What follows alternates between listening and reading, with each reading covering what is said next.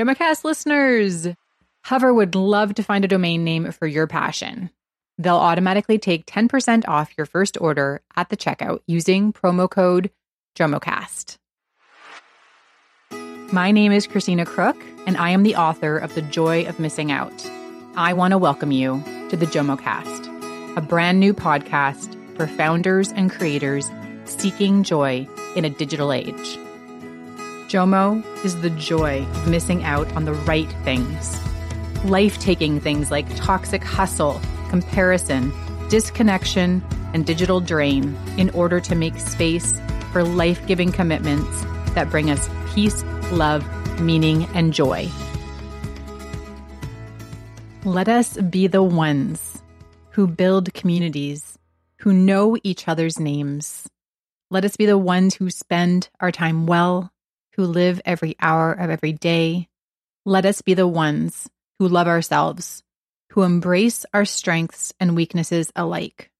These are the first 3 lines of the JOMO Manifesto. And when you become a patron of the JOMO work at patreon.com/JOMOcast, you will get a gorgeous letterpress print of this manifesto as a mindful and joyful reminder of your desire to live a life with more joy and fewer screens.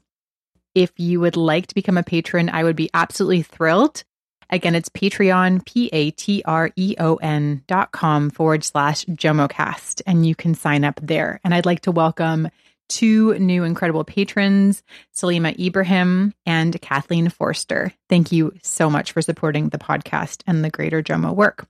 One other special announcement before we jump into this week's episode with Dr. Jess Perriam. I am going to be leading my first Experience JOMO program retreat at Hollyhock Leadership Center in absolutely breathtaking British Columbia, Canada, October 17th to 21st this year. If you would like to join me for a very intimate retreat experience in one of the most magnificent, like truly breathtaking places in the world, please go to experiencejomo.com to learn more and register.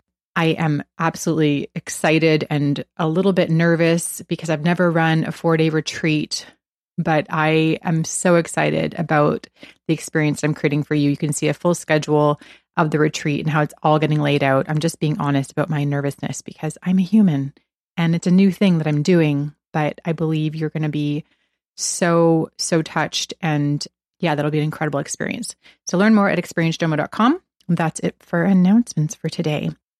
Well, I am speaking today with Dr. Jess Perriam, and I want to share a quote from her, which has really helped me shape my thinking around technology use and this whole entire conversation about the joy of missing out. And it's a quote from Jess when she says, quote, "I think it's really easy to say that all technology is bad or all technology is good, but it is really difficult to find that nuance and say, well, some of it is not helpful to me, and some of it is bringing great joy and meaning to my life." End quote. I think you'll really enjoy this episode because in it, we learn about digital sociology, so the study of technology and how it impacts our everyday lives. We talk about missing and wanting to reclaim more whimsy and serendipity in our lives. And we talk about how the internet can actually empower this. For example, Jess uses a website called Postcrossing to send and receive postcards with strangers all over the world, which brings great joy to her life. We spoke in my home office in Toronto. Jess Perriam is a lecturer in sociology at the Open University and lives in London, UK, but she is here with me in Toronto. Hello, Jess. Hello, I'm so excited to be here. This is where the magic happens. This is where the magic happens in my home office. So I'm going to tell you guys a little bit more about Jess. She received her PhD in sociology from Goldsmiths, University of London in 2018, specializing in digital sociology and science and technology studies. She is currently co-chair of a new undergraduate distance education class called Understanding Digital Societies. And that is what we're going to be focusing a lot of our conversation on today. Yeah. I'm so excited. It's such a labor of love, this class that I've been working on. Amazing. Well, welcome to the JOMOcast. My structure for the JOMOcast is going to be two conversations in a row, two episodes in a row that are really talking with creators and founders about how they're living joyfully with technology and how they're incorporating technology in healthy and maybe unhealthy ways and how they're wrestling with that. And in between, I'm super excited to have conversations with people like you, academics and thinkers and authors that can help us go deeper. So thank you for being part of this conversation, the very first one. Oh, such a pleasure. So, Jess, you're a digital sociologist. There are people listening that have never heard that term before. What is digital sociology? That's a good question because I've spent so many years explaining what digital sociology is, what a digital sociologist does, and that kind of thing. So, I guess the best way to explain that is to take a few steps back and probably back to 2009. I was still working in Australia as a journalist at the ABC, and I started to notice the ways that we were using and sometimes abusing technology and social media. I mean, this was probably 2 or 3 years into people really starting to use Facebook. And I was just really interested in what the social impacts of that might be and how this new technology might impact the way that we relate to one another, both online and offline. So I really wanted to do some work around that. But being a journalist in a local radio station where you're writing 600 words or producing a 5-minute radio story every day, it's a little restrictive for going into that much depth. So I eventually left journalism and for a few years was just kind of floating about having a quarter life crisis, as one does when you're 25. And then I actually started thinking, no, I really want to look into this a bit further. And I just did not know where to start in an academic sense. So after some random Googling, I found out that Goldsmiths, University of London, was doing a master's in digital sociology. So I joined their second cohort ever in 2012 and spent a year learning how to code, because the program was half computing and half sociology, learning sociological theory and thinking and applying that to technology and social media to help think through those kinds of things, and eventually went on to do a PhD in it. And now I'm teaching it. So digital sociology, help us understand, is that the study of societies then? Is that what sociology is? It is. It is. Yeah. And so digital sociology is the study of digital societies or the way digital impacts society. Is that correct? I mean, it can be. And I think that's one of the things that has been really interesting about being part of this at this point in time is that there are still people trying to define it. So many different people have different definitions for what sociology might be, but for the most part, and I think we've borrowed off digital geographers by saying that when we're talking about digital in digital sociology, we're really taking the digital and saying it can have 3 different use cases in sociology. So we can think of the digital as an object that we're going to study and think about it that way.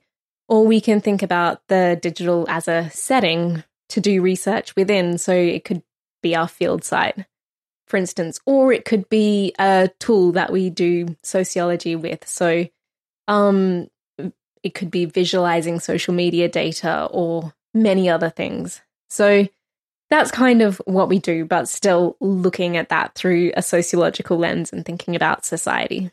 Right. So fascinating. You are developing a course right now called Understanding Digital Societies. Can you tell us a bit about that course and what maybe can bring us deeper into what you hope the students will learn through it, but what we could learn through understanding digital societies better? Okay, so Understanding Digital Societies is a second-year undergraduate class that I'm putting together with some of my colleagues at the Open University. And what we're really wanting to do is introduce students in the social sciences to sociology theory in particular, but using examples of what they might come across in the course of their everyday life online. So in the first chunk of the class, we're talking about some of the theories such as the presentation of self in everyday life, which is this theory that Irving Goffman, a Canadian academic, but spent most of his time at the University of Chicago, put together in the mid-20th century. I think it's the 60th anniversary of his book, The Presentation of Self in Everyday Life, this year. Can you help us understand a bit better what presentation of self means?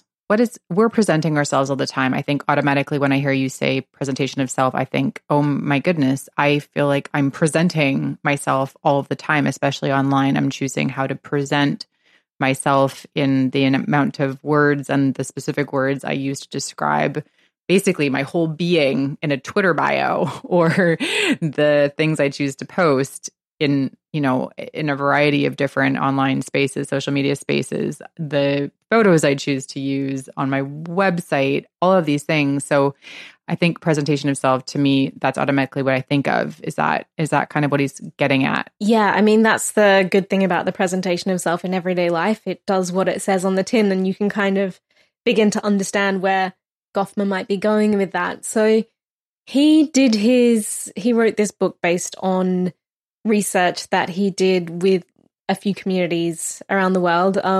One of them primarily was with communities in the Shetland Islands, just off the coast of Scotland, in the 1950s. And he used some of that to develop his thoughts around having a front stage self and a backstage self.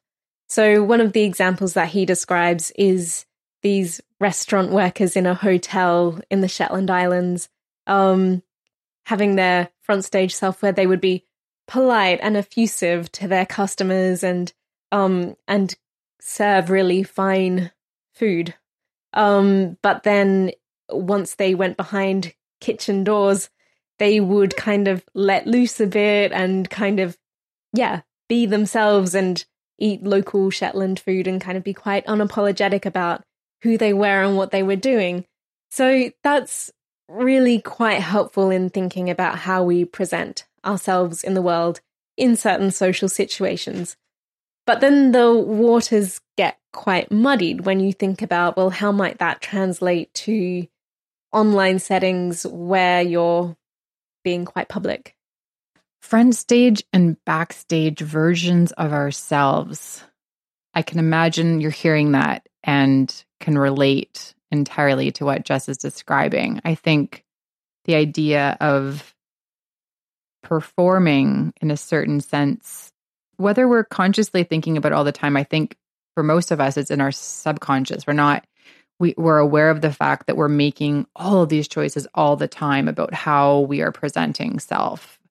Even like the decisions in the Shetland, example seems quite limited, right? They're in a physical space, they're with people, whether they're choosing to be with people or not. That's obviously a choice that they have and who they socialize with. But it seems like the choices they had to make then were quite limited. And it almost seems like a liberation to think about that they weren't having to think about how they were presenting an entirely different environment as we do online.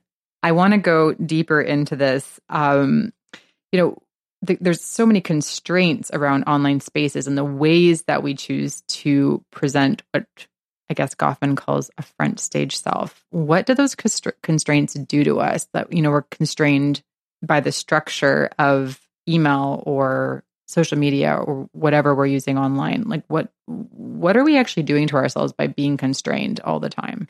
Yeah, I mean, to keep the dramatic analogy going with Goffman, I feel like social media presents us with a certain set of props that we can act alongside. And they're quite limited, but then we also aren't able to manage our audiences that well. I mean, the workers in the Shetland Islands, their audience was right in front of them and gave them quite immediate feedback, whereas you post something online and you're never quite sure how it's going to land, who's going to see it. And there's an American sociologist called Nancy Baim who works out of Microsoft Research in Boston, who's written about this specifically in relation to musicians and how they manage their audiences online, because in one sense, musicians rely on social media to be able to promote themselves, but then also the fans want to know more about these musicians, so they feel that connection with them. But then you have some musicians who are like, well, maybe there are parts of me that I don't want to share, or if I shared this particular part of myself, I would lose fans because they might not agree with my political views or a whole range of other things. So it's how do you manage audiences that you may not have intended to have there? And I think in a personal sense, I mean, you've always had that moment where you've posted something online and someone from a completely random context will pop up and say something and you just don't expect that, and everyone else can see that interaction as well, and it's a bit awkward, right? I've had interactions where someone kind of came, this has only happened to me one time that I can remember, but I posted something which I thought was a bit innocuous, and someone came after me, my neighbor, like someone I know from down my street. And then I had a friend back me up, like another friend jumped in and she's backing me up, and then they're into it. And it's just such a strange experience because you're just completely out of control. I mean, if you were physically in a room together, or like the Shetland, I keep coming back to the Shetland folks, but they're behind the restaurant, they're having a beer, what have you, someone gets into it, like it's clear who the actors are. And in this case, I happen to know both people, but in so many situations, you don't actually know who those people are. And so what do you do with that? Yeah, I mean, that's the thing. I think that's just what we're beginning to look at in these settings. And this is where it's really exciting for researchers. They can think about Goffman's work and then think about where it does work, where it doesn't work, where the boat might need to be pushed out a little further. So I think that's really interesting. And I don't have any particular answers for how you manage that, but there is that kind of temptation to tone yourself down so as not to cause a ruckus, or at least for me, that's how it feels sometimes. Right. I'm sure there are other people who have not a care in the world. This is it. So I'm excited that this is where the conversation's leading, because I think, well, I know that there's this buzzword around, influencers online and how people are hungry for authenticity, and that's become a word that no longer has any real meaning, because what is really authentic? And when we talk about front stage and backstage versions of ourselves, I automatically think, is the ideal situation one in which we do meaningfully bring those into meaningful contact with one another, where our public selves and our private selves are the same? Like, we're not trying to put up something, we're not trying to project a certain persona in one space and, and be very different, say, in a private space. What do you think about that? I think that takes an enormous amount of self-reflection and actually thinking about yourself in both public settings and private settings and online settings. And some sociologists would argue that a public-private divide no longer really exists, or an online-offline divide doesn't really exist anymore. So in that case, I would really have to say, well, it's about how do you feel about yourself regardless of where you happen to be inhabiting and where you happen to be being yourself. But it's really tricky. I feel exhausted by it.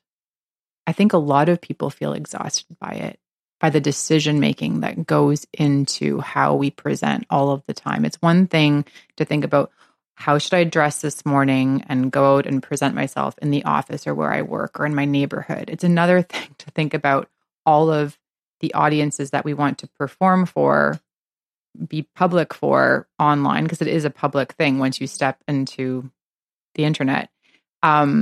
It feels exhausting to be making all those decisions, and also thinking about how that's going to be received.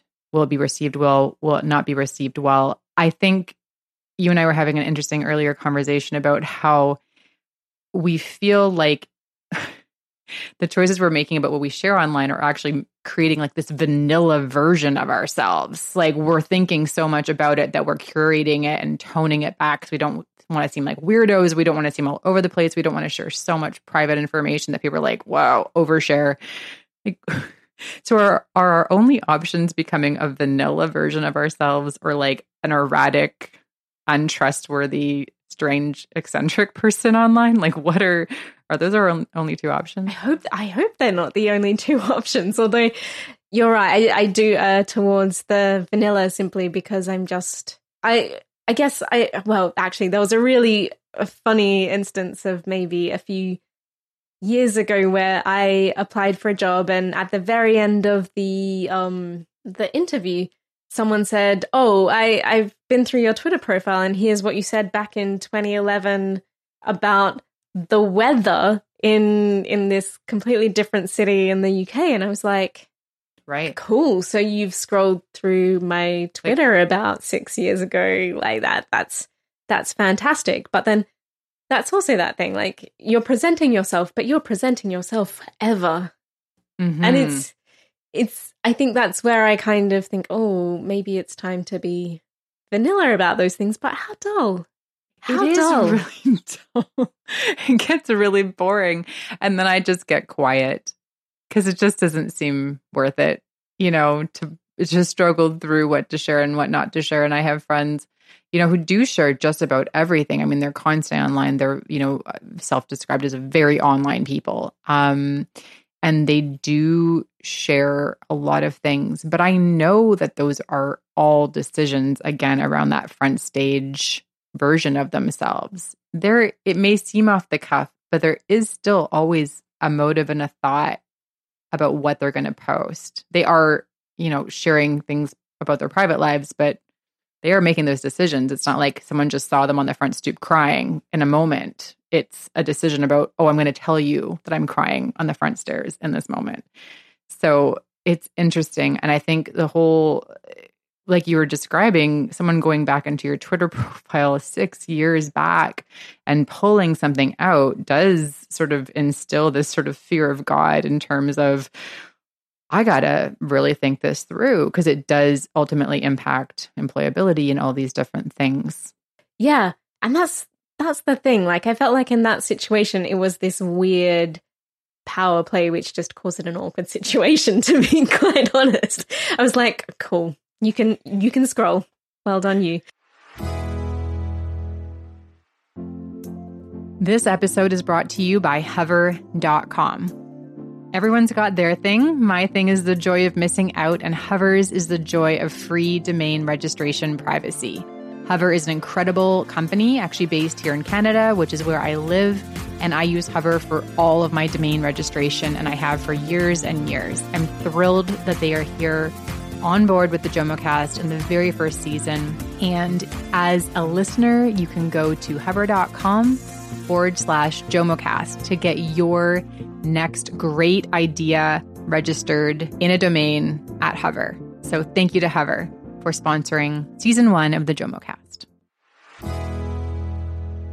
A workaround is that people have multiple accounts. What are your thoughts about that? They have sort of their professional, put together version of themselves, and then they have these sort of like these other accounts where they kind of let it rip. What are your thoughts about having multiple accounts for multiple parts of your personality from a digital sociology perspective? I mean, I think it's very interesting, and I think there have been researchers who have been able to study this phenomenon. So I think Crystal Aberdeen, who's based in Australia, immediately comes to mind doing research on Instagram. So fake Instagram accounts, which are more a teenage thing of having a fake Instagram account that isn't so public. So you're just kind of sharing among friends and maybe creating that backstage experience for those closest to you. But it's a lot of management. And I think it's a lot of deciding which version of yourself goes where. And that's very difficult.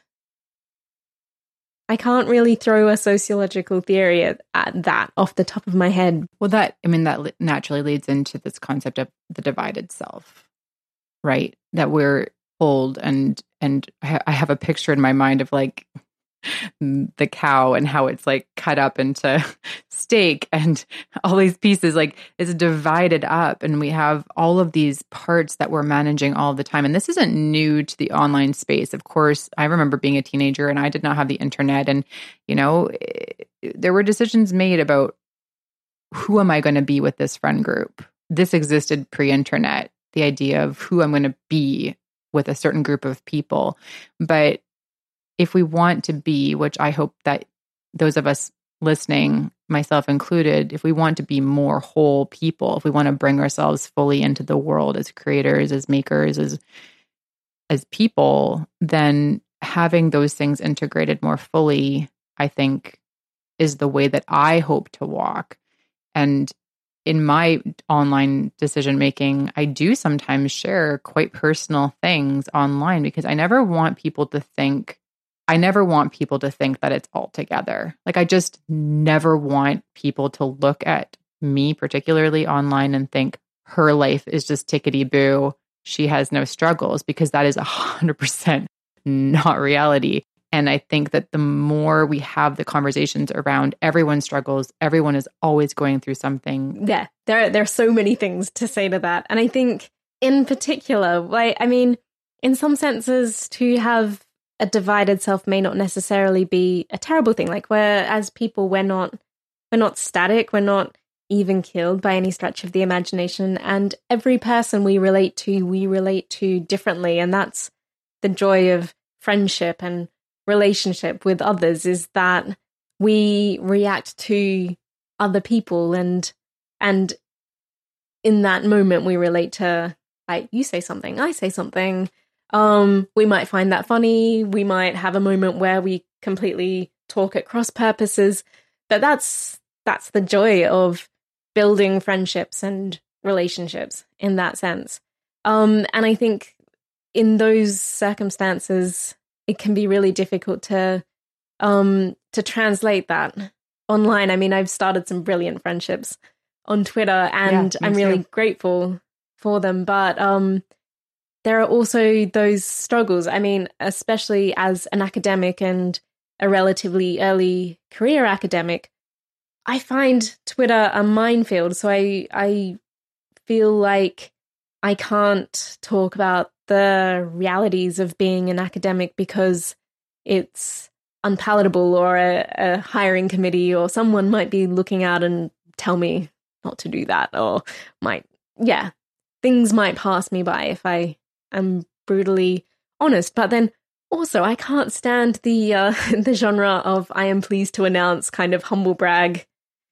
I've published this paper here, or have this amazing new position, because all of those things are incredibly difficult to do. And I think everybody knows how difficult it is, and knows that that process is difficult. And a lot of rejection and heartache comes from that, especially the way that academia is in this day and age. And yet being honest about that is difficult. Mm-hmm. Maybe the next time I get a rejection for an article, I should say, I'm pleased to announce that I've been rejected. Do it. Please tag me. I will celebrate with you your honesty. Yeah, there's so much there. I'm wondering if we could each share, before we wrap up today, maybe, and this is sort of off the top of our head, so I don't know if you'll be able to think of someone, but someone who you feel that you follow online that's doing a good job of sort of balancing this public and private version of themselves, the presentation of self. Is there anyone that you follow that you feel grateful for the ways in which they share their life, that inspires, but doesn't inspire in a way that makes you feel bad? You know what I'm talking about? Like the people that are like, you're just winning all the time, and so I don't want to follow you anymore because I feel bad about myself. Those people exist. There are people that are doing this well. I feel like there are people that are doing a good job of these types of things. Absolutely. So off the top of my head, there's an academic friend of mine called Nick Seaver, who's based out of Tufts University in Boston. And his research is about algorithms and recommendation algorithms. But alongside that, he's kind of just tweeting about the realities of being a dad, and he's really lucky. He's got very cute kids. But I just really admire that he can be honest about his work and his engagement in his work, and also just bring in the cuteness of his kids and his family life at the same time. And I think that's as authentic as you can get sometimes. There's an artist I follow. She's based in Portland. Her name's Lisa Congdon, and she does incredible illustration work. Where she came to her work as an illustrator much later in life, like late 40s. Has quite a remarkable story, but I feel like she does an amazing job of sort of taking you, even though she's like a high achiever and has quite an unbelievable capacity for creating a lot of work.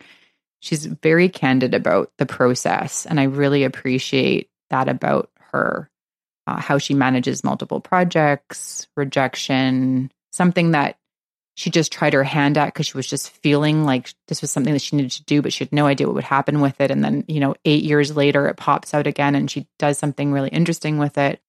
Being a part of that process for me is really like being able to observe that process. I really enjoy. Yeah, that's amazing, because I think, especially in the creative and artistic communities online, we very usually only see the finished product, which is amazing and beautiful, and we should be thankful for being able to see that. But sometimes the process is incredibly encouraging. So when I was finishing my PhD, I felt incredibly uncreative, like as uncreative as you could feel. I mean, you've written a book yourself, Christina. You know how I felt very uncreative at the end. Yeah, because you're just going through edits and it's tough. So I decided to enroll in a drawing class because I felt like I wanted to be creative and learn something new, but I also felt like I couldn't draw because, I don't know, it's one of those things that gets beaten out of you if you think you can't draw at the age of 8. You're just like, no, I can't draw ever. It was the single best decision I made in 2018 to do that drawing class, because I had the most encouraging drawing teacher who would help us through the process. And she devoted an entire week to the happy accident. So she forced us to be in positions where we couldn't work in pencil. So we couldn't erase anything that we didn't like. So we had to just work with it and continue to make a beautiful piece of art. And I enjoyed that so much. And I wish we could be more happy accident. Yeah, like what's possible in the tactile, physical, embodied world. We're actually talking the day after the podcast launch party that happened in Toronto. And last night we talked a little bit about whimsy. Yeah. Just the whimsy. It just feels like online there's very little whimsy. And so the playfulness, but you were saying you were actually looking for that online, didn't you? Yeah. And I do feel, I mean, some people would kind of kick back at that and say, oh, whimsy does exist online. You just have to look at memes and GIFs to know that there's whimsy there. And I think, yes, that's whimsy, but that's also a lot of in-jokes that you have to be a part of. And it needs to be something simpler. I have an Instagram account which is just a lot of shop fronts of laundromats or laundrettes, simply because I thought these laundromats are disappearing, and quite often they're quite retro and fun, and let's do that. Jess, thank you so much for being with me today. No problem. Thank you so much. Well, thank you for listening. You can learn more about our guests in the show notes and by visiting jomocast.com. The Jomocast is edited and produced by Thomas J. Inge, musician and composer by day, podcast ninja by night. Special thanks to writer Rebecca Wigand, musician Peter Katz, and educator Adam Kaplan for their practical and moral support creating this season of the podcast. The Jomocast is listener supported. When you sign up as a patron at patreon.com/Jomocast, you'll get access to mini bonus episodes with me and digital sociologist Dr. Jess Perriam. Plus, we'll send you a Jomo Manifesto letterpress print, stickers, and a handwritten card in the mail because I believe in the power of the personal. Plus, snail mail is just one of the most joyful things on earth. If you enjoyed this episode, please rate and review it on iTunes, Spotify, Google Play, or wherever you subscribe. And a 5-star review would be spectacular. Do you want more JOMO? Go to experiencejomo.com to sign up for a free week of JOMO quests to get you started on your journey. As always, remember, there is joy missing out on the right things. I'm your host, Christina Crook. Thanks for listening.